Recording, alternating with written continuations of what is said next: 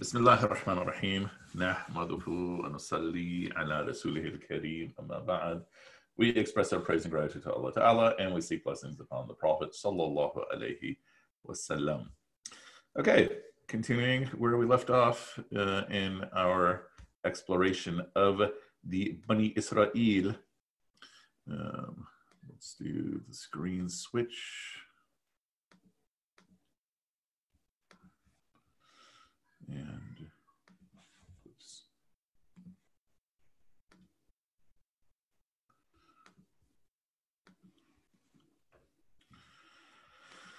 Okay, so hopefully you can see Surah Al-Fatiha there. And once again, brace yourself for the rapid shift of screen changes.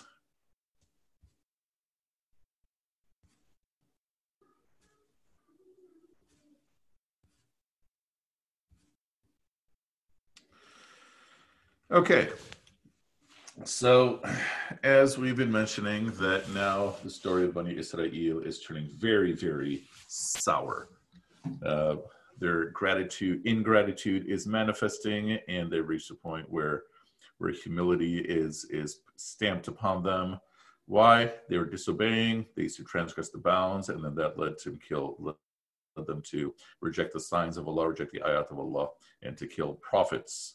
Astaghfirullah. And then we had this discussion last time about who are potentially the Jews, the Christians, the Sabi'in, so forth and so on. And that led into the discussion of, can a non-Muslim go to paradise? And if yes, then what are the consequences in terms of action? So bringing us now to Ayah 63. Wa'idh, another lesson from history. Akhadna mithaqakum. So when we took this mithaq, this pact, this covenant with you, raise Mount Tur above you. Good. And we said, hold tight to what we have given you and remember what is therein. لَعَلَّكُمْ تَتَّقُونَ. This is the second time we are seeing لَعَلَّكُمْ تَتَّقُونَ. So that, or hopefully, perhaps, you may get taqwa.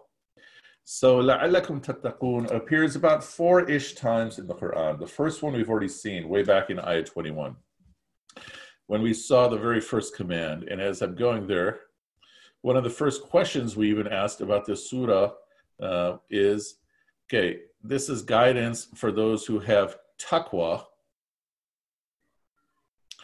How do I get taqwa? So the first command was also the first step towards getting taqwa. لَعَلَّكُمْ تَتَّقُونَ. Be the abd of your Rabb. And now we have a second step on developing taqwa, which is pretty straightforward. It is, hold tight to the Quran, hold tight to the Prophet, peace be upon him. In the context of Bani Israel, it was what? Hold tight to what we have given you, which is the Torah, the Kitab and the Furqan, the Torah. And so for us, what would be a pathway to develop taqwa is to hold tight to the Quran. And think of all the different ways you would hold tight to it. One, of course, is recitation. Another is memorization. Another is reflection. Another is acting upon it. And then, of course, teaching it.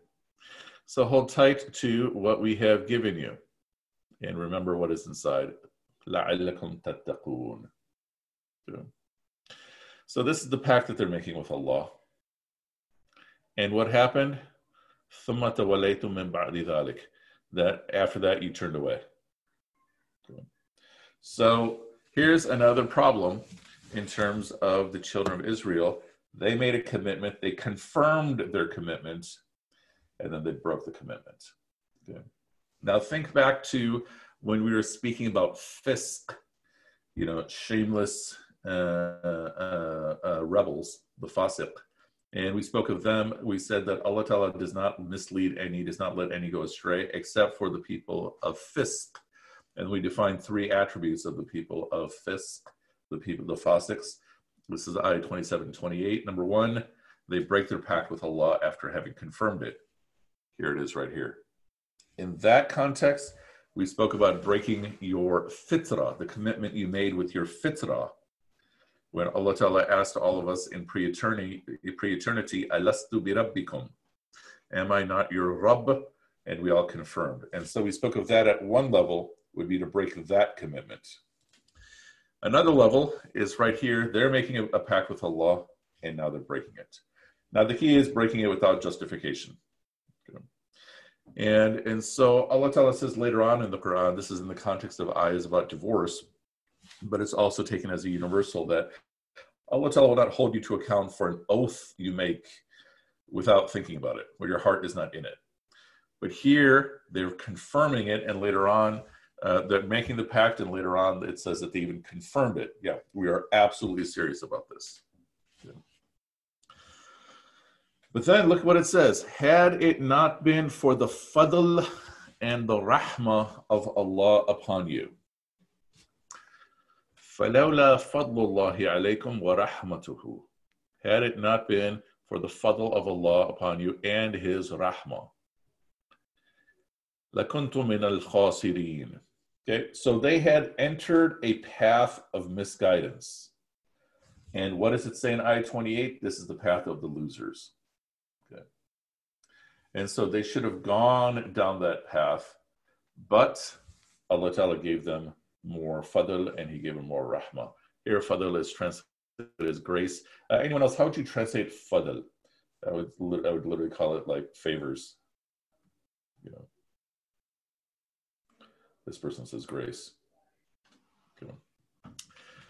But I'll let anyone chime in for alternate translations of fadl. Or not. Favor. Yeah. Iqbal, what are you saying? The fadl is something somebody give you and out of it asking something in return. So if infinite bounty given it to you. So favor. Would favor work for you? Yeah. Mm-hmm. Yeah, inshallah. Yeah, and so what is a lesson for you and I to take from this?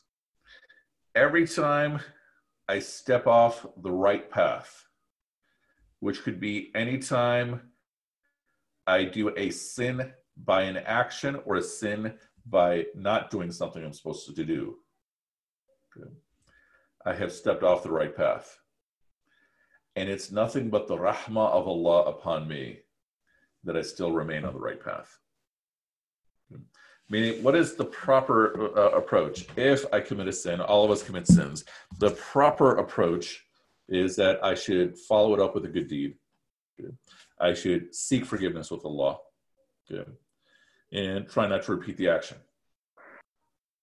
Now, there's many times where I didn't do that. I did a wrong action and just continued on with life. Okay. And we're saying the reality is that it's nothing but a favor from Allah that I'm kept on the straight path. Yes, now, were you about to say something? Or not? Okay. So this is a point for me to consider for myself. It is literally a favor from Allah that I didn't go further astray.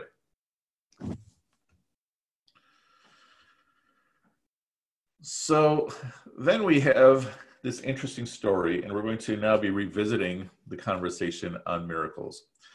وَلَقَدْ عَلِمْتُمُ الَّذِينَ اعْتَدَوْا مِنْكُمْ فِي السَّبْتِ. Okay, so you know those amongst you who crossed the boundaries on the matter of the Sabbath. Good.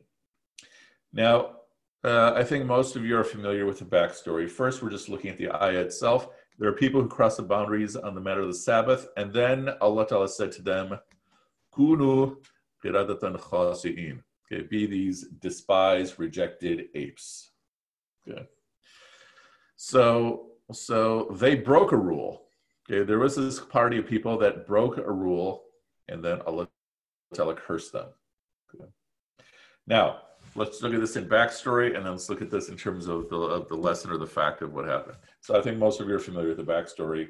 This is a group of people that they're supposed to be observing their Sabbath on Saturday, and they're fishermen, and it just so happens to be that they noticed that all week long there's no fish coming, but for some reason, tide or something else, the fish come close to the shore while they're in worship. And so according to one version of the story, they build a series of nets to catch all these fish. According to another version of the story, they dug a trough at the edges of the shore, so when the fish come, they get stuck inside the trough. And so they're in worship all day long, but technically they're all still working. And so in their rules of the Sabbath for the whole day, from sundown to sundown, so from our clock, Maghrib to Maghrib, they're not supposed to be working, but they still did. They found a loophole, and thus they were cursed for it. What did they do wrong? If they found a loophole, technically they didn't break the rules, or did they? What do y'all think?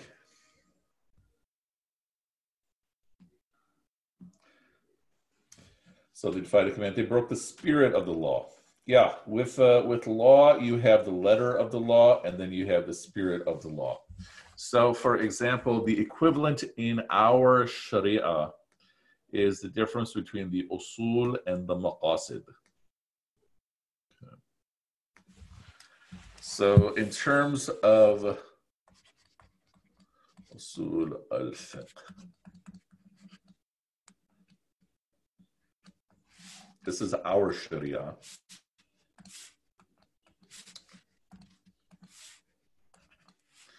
So the process of deriving interpretation, you have a couple parts. One is the actual usul.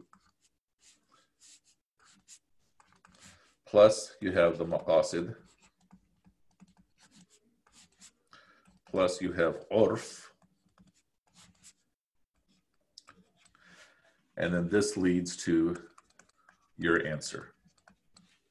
Okay. So usul is essentially the letter of the text.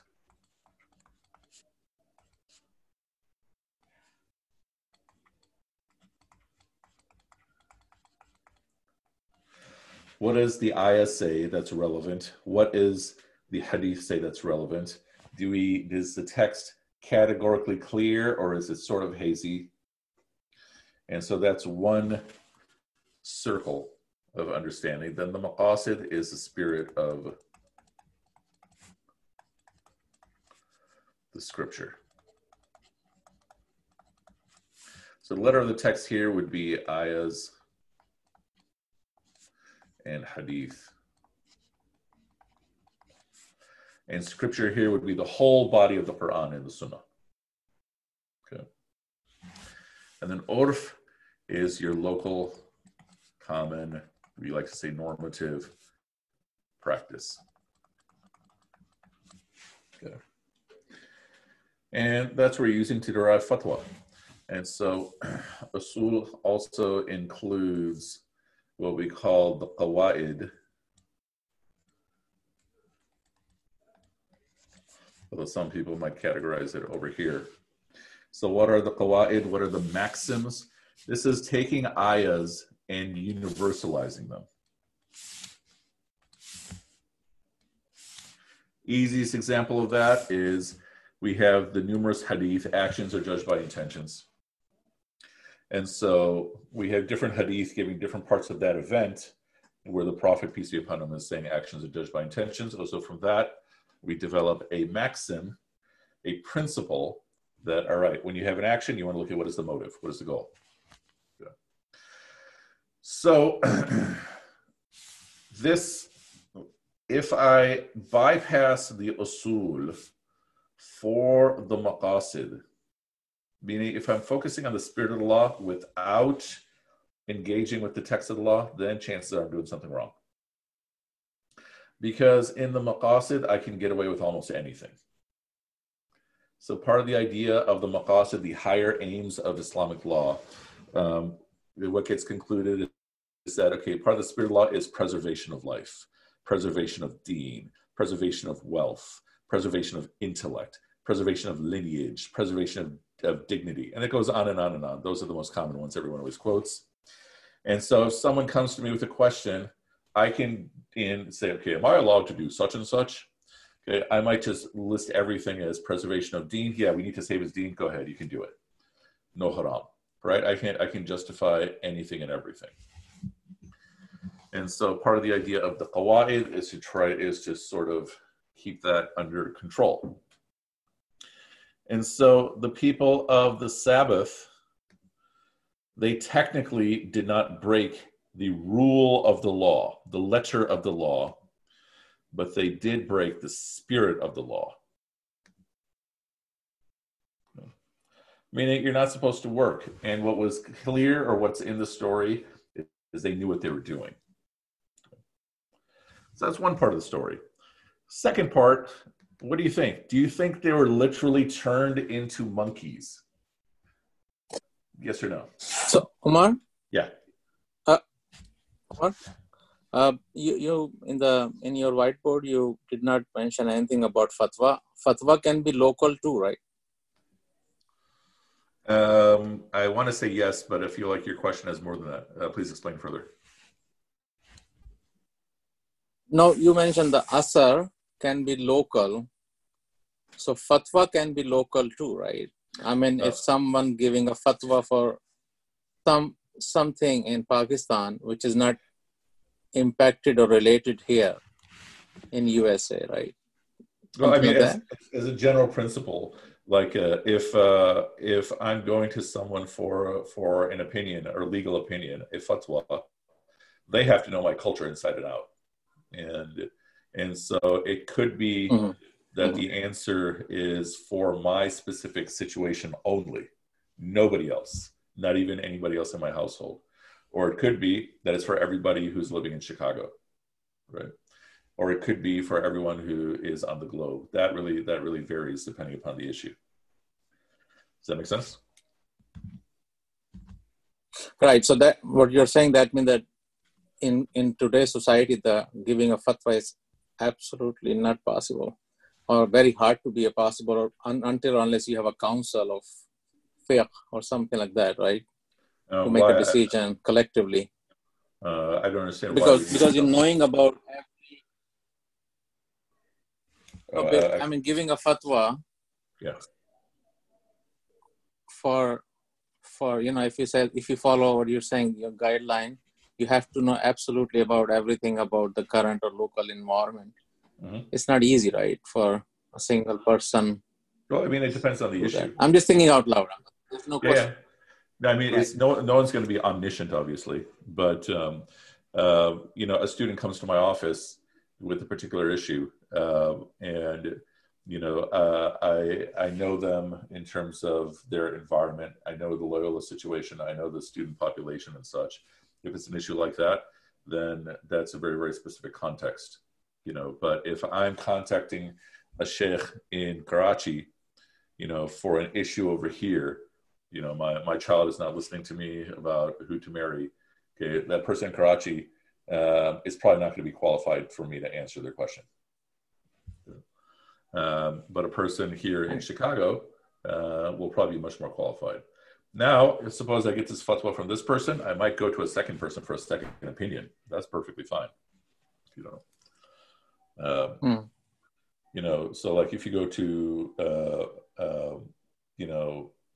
basically if you go to multiple scholars that you trust, you might get multiple different opinions.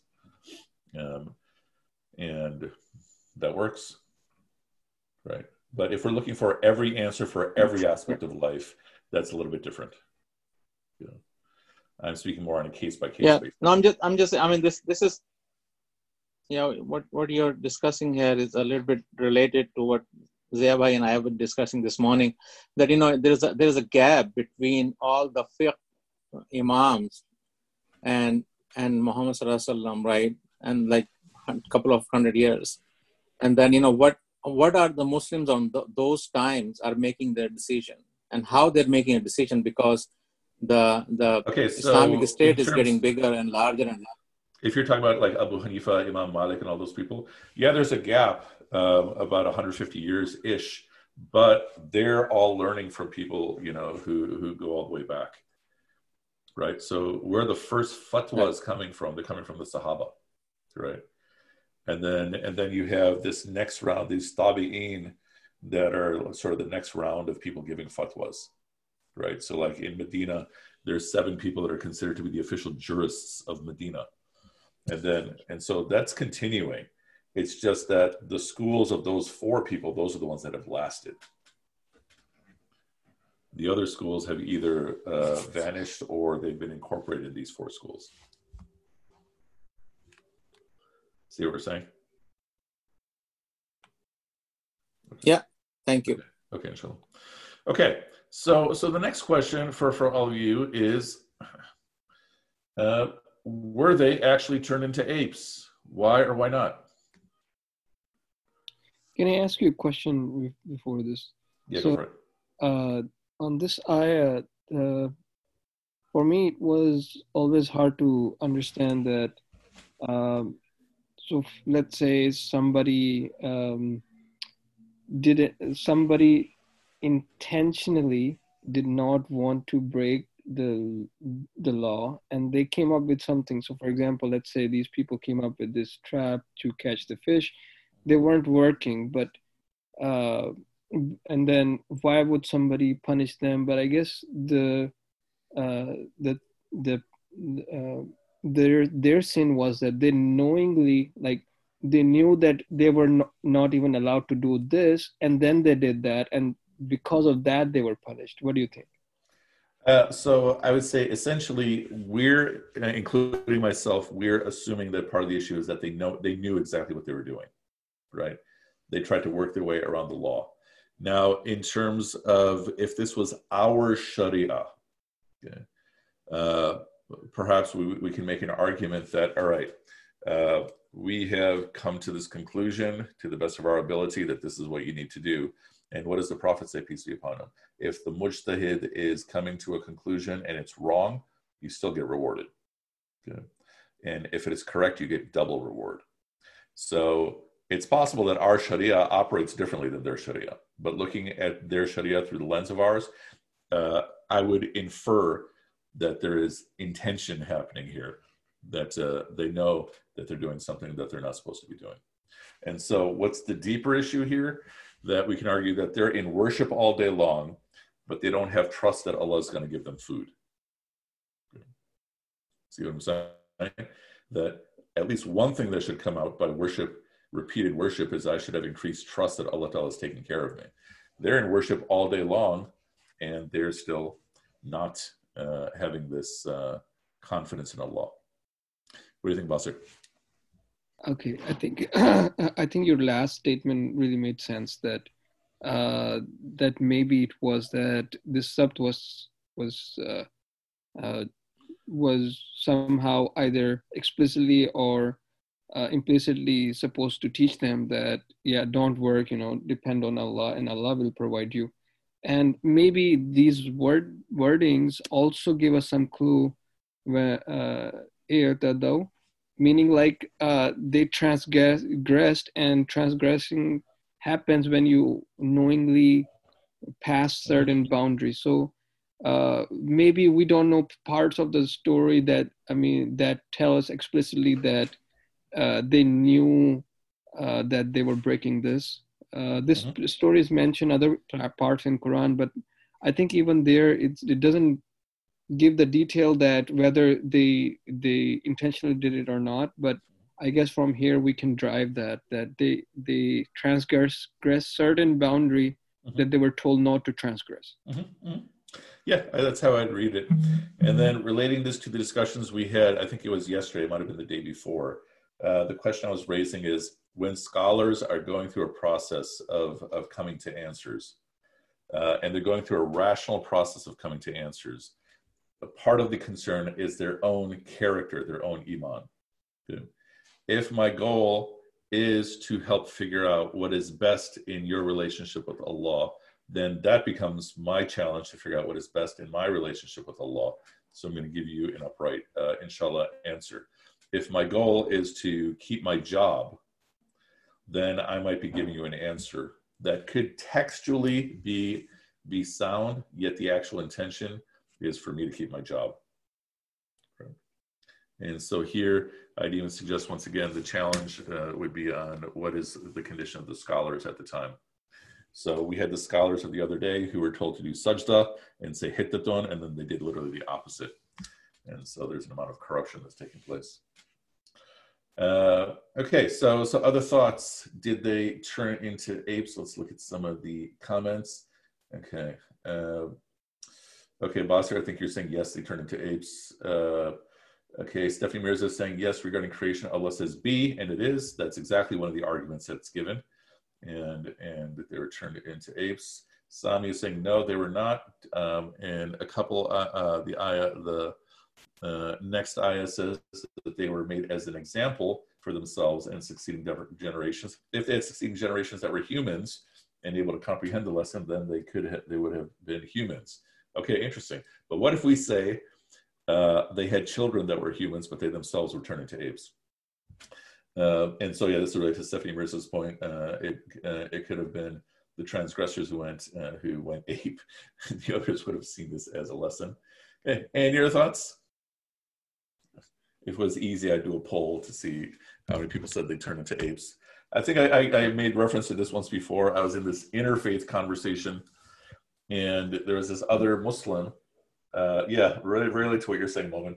There's someone asked a question about evolution, and then this one guy, his kid, by profession, he's an engineer or something, but he was very Hafizi. Anyway, so hey, yeah. Professor Omar, Gigi. There's a biblical parallel Okay. to this. Apparently in Numbers 11, 19 to 20, as a punishment, the same backstory,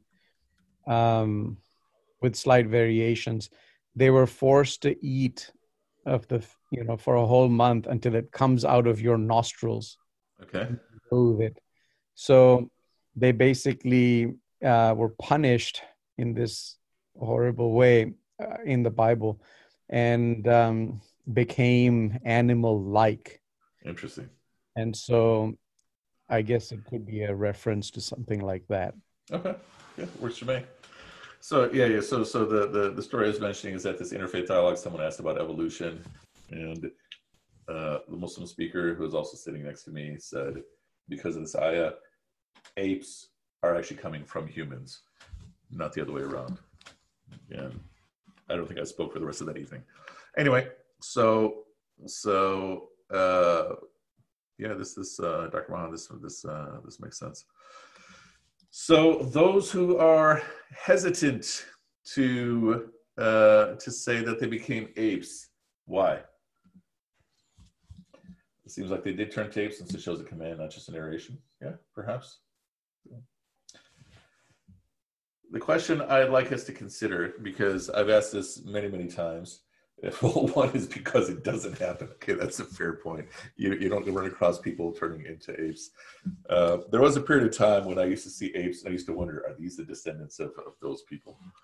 I'm going to suggest part of the issue that we wrestle with is that why is it easy to believe that the sea split for Musa alayhi salam into two mountains of water, but it is not as easy to believe that this population was turned into apes? And I think we discussed this way back in the first course. I'm suggesting it's because it's already a common belief in our society that the sea split. It's a common belief in our society that Jesus was born without a father, right, without a human father. And thus, those things are easy for us to embrace and to claim. Whereas this, even aside from those passages in Numbers, this is not a common belief in our society, and so we get hesitant to make the claim that they were turned into apes. What do y'all think? Do you agree or disagree with my hypothesis? I think it depends. Like it's easy to say. I think even in the last class you mentioned this, that that because we have, it's like it's been something that has been coming down like before, so that's why we don't hesitate. Whereas in other things we do.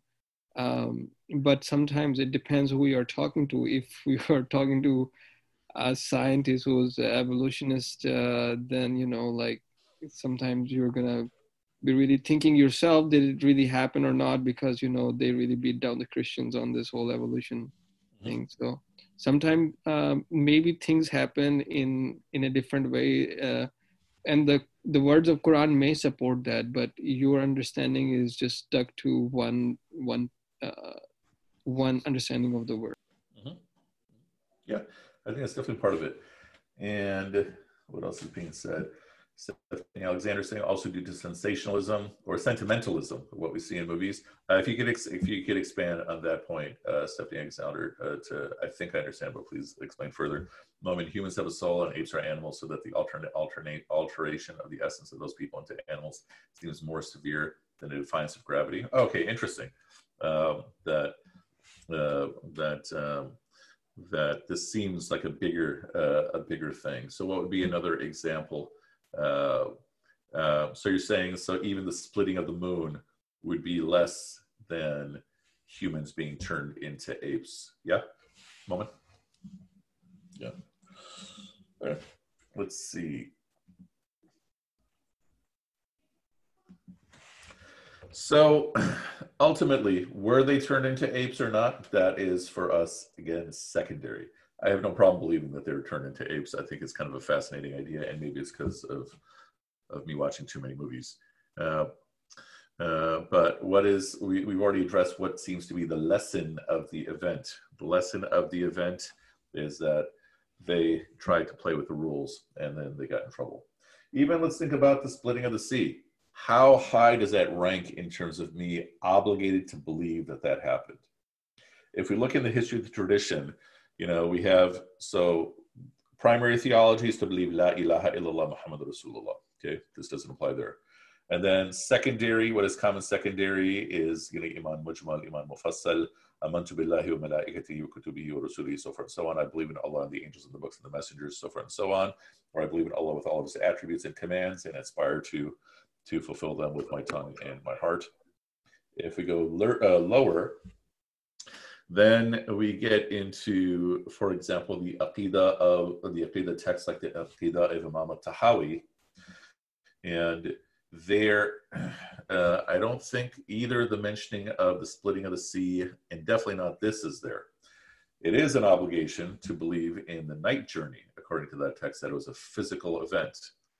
And so I'm even suggesting in the scale of things, obligation to believe in these events as literal is not as high. But the majority opinion is literal for most of these things. Although here, be apes apparently may have been an idiom at the time of the Prophet, peace be upon him, in the same way with Abu Lahab, Tabbat Yada was an idiom in their time, in the way we would say something like go jump in the lake, go to hell. Here it was not uncommon to say may your hands be perished. There's a funny-ish moment where the Prophet, peace be upon him, is having a conflict of sorts with Aisha radiallahu anha, al-Mu'mineen, and he says something like may your hands break, and then he leaves. Then he comes back and he sees her looking at her hands. And he asked her, what are you doing? And she said, well, you said, may your hands break. And so I was waiting for it to happen. So it was a figure of speech. If they're turned into apes, Umar al-Khadr says, wouldn't there be much more talk about it culturally? And it would be more common, like the splitting of the sea. Perhaps, but this seemed to be focused on one specific small population in the whole group. But I think your argument is still worth considering. Olfat, I remember watching an Arabic cartoon that depicted this as them literally turning into monkeys. I somehow believe that is absolutely very common. In fact, I forgot when this was. This is like 10 years ago. I don't know how often it happens. There's another round of conversation between Hamas and the state of Israel.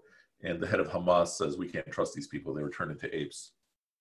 And I suspect part of it was just to speak it as an insult to the people of the occupying nation. Let's see. I wonder what the Jews say about it. I did ask some rabbis, and I don't recall actually the answer that they gave me, but I think it was in the context of that exact event. It was one of the sieges that Israel was doing over Gaza. So I-266 will be looking at that. If everyone in that society became apes, and there'd be no way to know because we only know about it through Revelation, and apes themselves wouldn't likely record it. Fair enough. So it would be fair to say not everyone was turned into apes. Okay. Any other thoughts, reflections? I think it's mentioned in Quran that there were Allah subhanahu wa ta'ala describes like two party. One was trying to stop them from what they were doing. One didn't. One said, there is no point doing it. So Allah subhanahu wa ta'ala said, we saved the one who were trying to tell them to stop doing it. So I guess from that story we can drive that there were people who were stopping them. So not all of that community became apes. Inshallah. See if you can find where that passage is. I don't recall that part of it. Okay. Any other questions or thoughts? All right, let us stop right here, and we will continue tomorrow. And I was hoping to get into the discussion, a little bit more discussion about miracles, but it'll be relevant for Ayah 66, inshallah, tomorrow. And we'll stop right here otherwise. Ulfat saying, I have a question from an older class. Feel free to either type or speak. When we were talking about how the ayahs are not in chronological order, can we say that what if is like a new instance or like a different part of the story that we're jumping to? So I look at it as a different instance. So when we looked at the story of origins, Adam and Eve, peace be upon them, and the accursed devil, we had what is, I think, like 3 times. And so I looked at that as just essentially, these are 3 different moments that the Quran happens to, that Allah puts together. And so then there's some other common thread that we can also derive from a number of lessons being put together. So there's a lesson of the ayah on its own.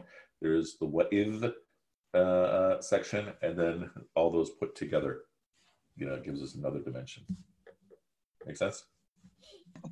Yes. So then how in the story of Musa do we know when Musa is there and when he isn't? Like when we're saying the part of the town when they're told to go prostrating, how do we know that Musa isn't there?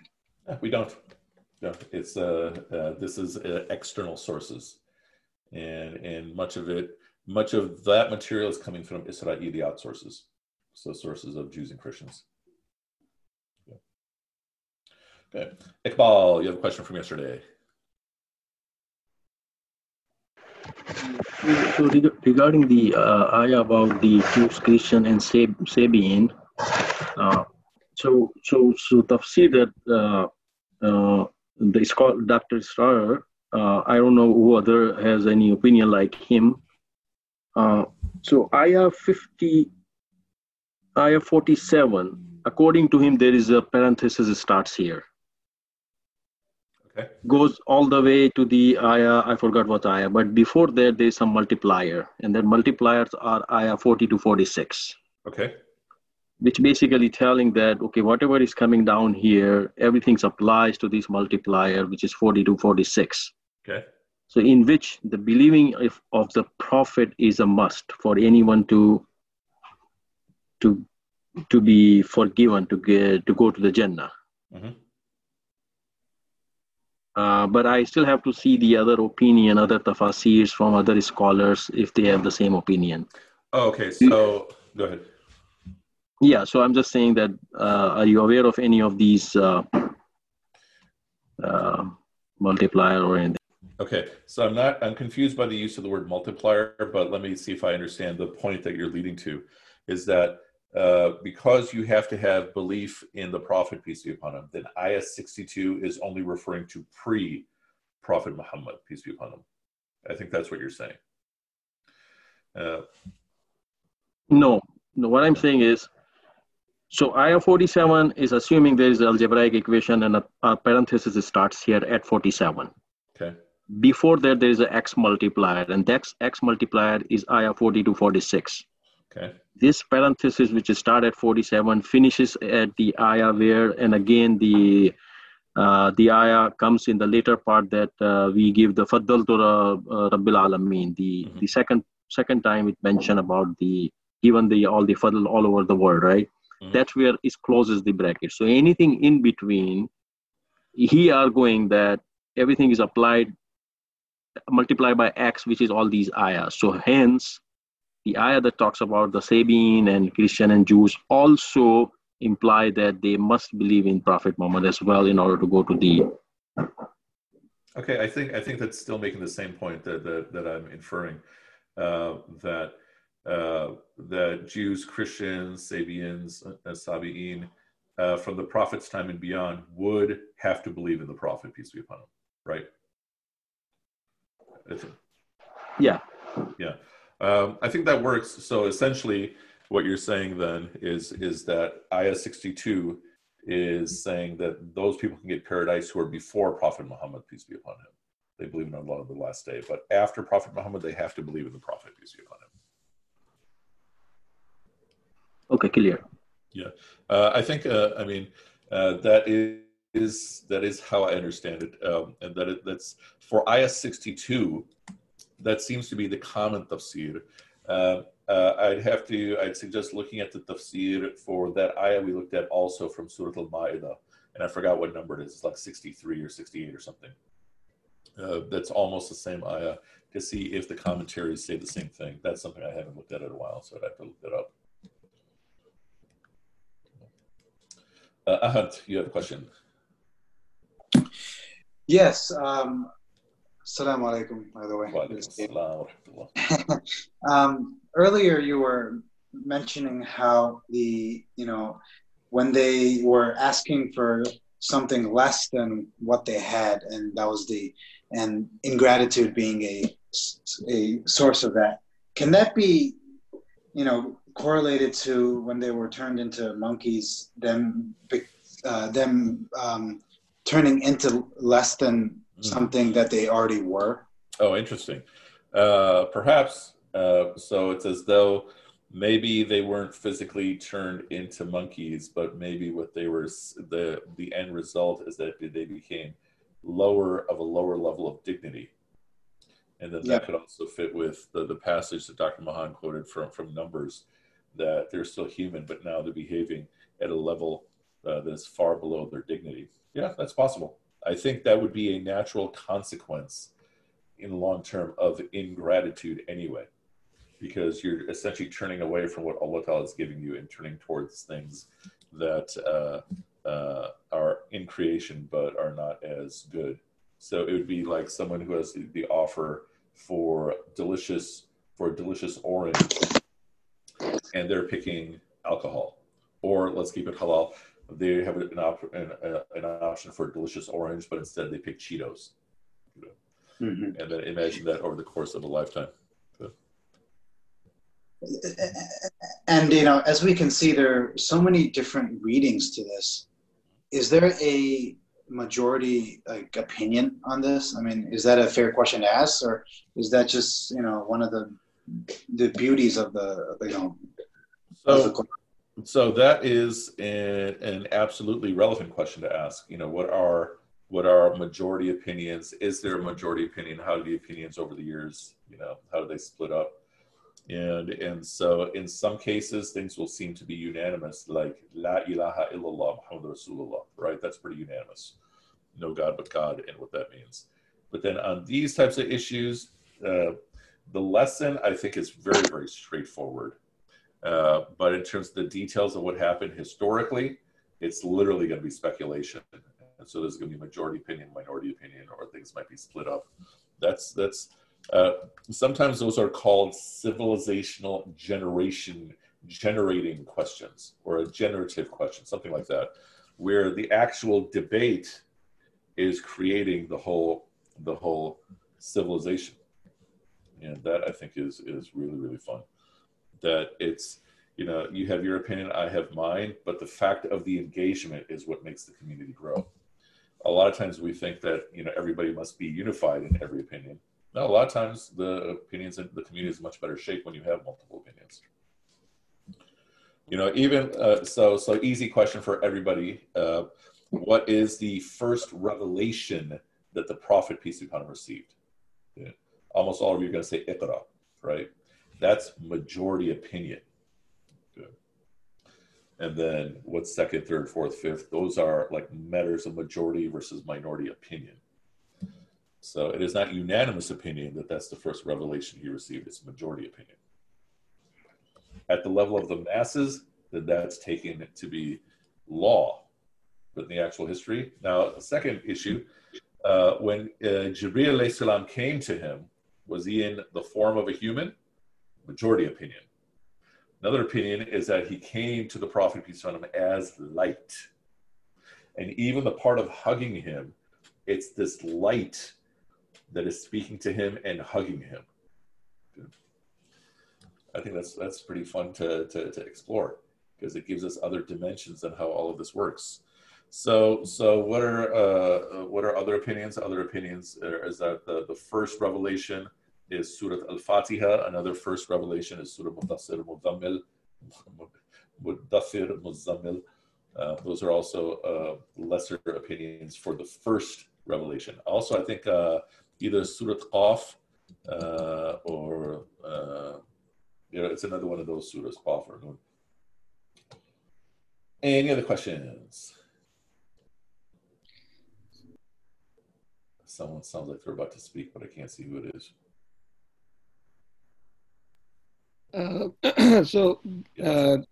A question. Do you think in certain circumstances, the spirit that is in the ahadith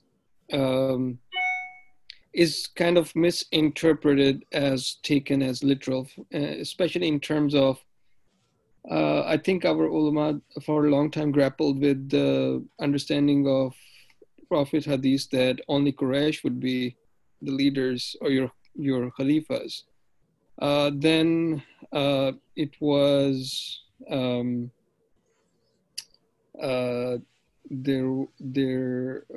what else was it? So sometimes, so recent one is Prophet's order, his strong opinion about your cloths being dragged below your knees or below your ankles. Mm-hmm. So those type of things, there is a spirit that it is trying to live, which is to avoid arrogance, and it expresses in different ways in every society. So sometimes in general population or even in scholars, that literal is more important than the spirit, and so the spirit gets left out from there. Okay, I think I understand your question. So one way I'd answer this is that when we look at the training of an alim, the training of a scholar, that the person is usually not trained in usul. Usually for matters of law and such, they go to these books that are about 400 years old, and that's where their fatwas come from, or interpretations of these books that are about 400 years old and such, whether we're talking about Hanafi or Shafi, et cetera, and so then someone of more advanced training is going to be trained in the whole process of usul al-fiqh. And so that person will often give a more complex answer. And then even the same person, when they start out, often their answers are going to be, really far to the right or to the left, really far to the conservative side or really, really far to the liberal side. And then through years of answering questions and looking at life on the ground, then their answers become more and more precise. So I think it's a number of just straight up real world factors that affect a lot of that. That a lot of times what we are experiencing at the lay level, of scholars and their opinions on these things are scholars that are certified as alims, but their training is not that advanced in terms of the interpretation of the material. The training is in being able to quote the material. And then more advanced training is in interpretation. Does that make sense? Yeah, sure. Any other questions about anything? So I think what Basit is saying is, I think is he saying that, there is no progression has been made? Because if you see the understanding was not sound. I don't understand this question. So an easy example is that, okay, when you go to a masjid on Divan Avenue, what do all the men do right before the prayer starts? They all start rolling up their pants. Right? Where is that coming from? I was thinking about which masjid you're talking about. Yeah, there's like 7 of them there, but I think this is probably the case in every single one of them, And so they're rolling up their pants. That was not happening when I was a kid at the same masjids. This is something that literally started increasing in the last 30 years. And so where is it coming from? So the Prophet, peace be upon him, is saying, if you let your feet drag, then that's a sign of arrogance. And of course, Abu Bakr says, well, if you let your clothes drag, and Abu Bakr says, my clothes drag, and the Prophet says, well, you're not arrogant. And so that somehow translated to a step that people must do before they pray. Good. And this is across Chicago, at least, in terms of Desi majority masjids. And you don't find scholars correcting people. And so I think this is sort of what Basir is talking about. That would be one example. And we have other examples of things like that, But I think that's more like a social issues, as well as that, the anxiety that, I don't know if I have to stop someone, is he or she belong to a different school of thought or not? Go ahead. So like because in Pakistan, that's has happened to all the time, right? You go to pray without topi, and like 17 different people gonna put the topi on your head. Oh, yeah, totally. I had this exact experience. Right. I was the only guy there with a beard, but everyone made sure I had a topi. Yeah. And then after the salah, they're ganging up on you right outside the masjid and making sure that you next time you pray with the whole amama and topi. So I mean, because I think that this is more like a social fabric of that, right? In USA or in the Western society, people don't want to bother to get into someone else's business, right? So they want to stay away from that.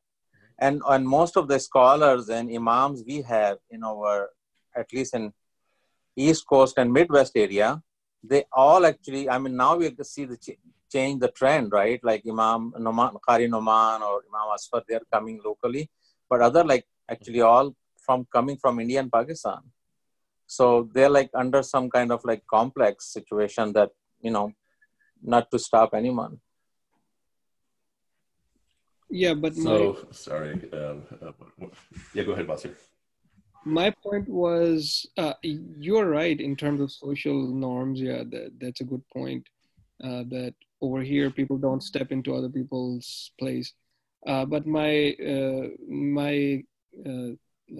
point was that sometimes, a lot of times, we take things, especially laymen, lay people, we take things literally, and we sort of neglect the spirit.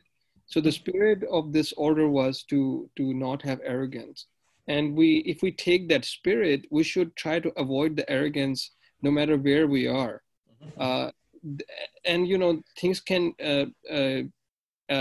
a spirit can be taken out from that hadith too, where Prophet said, only Quraysh would be your leaders, because they were the one who were accepted as leaders at that time. So, a lot of times we have to look at a hadith and try to really understand, or even in Quran, try to understand what it's really saying and how can I really apply it in my times. Yeah. And so this will go back to my point about what is the type of interpretive training that a person has received. What you're also both mentioning, and this is something related to a lot of the work that Dr. Mahan had been doing in in his projects at Notre Dame is that all these things also do have historical context in terms of why is this happening now, and different issues are taking place 300 years ago that today we regard as law. But like even Imam al-Bukhari, the way, which is the second most central book of our whole tradition, if you look at the commentaries on Imam al-Bukhari, from centuries ago, they're saying he organized this book to respond against such and such theological school, or he put this like this to respond against this other issue.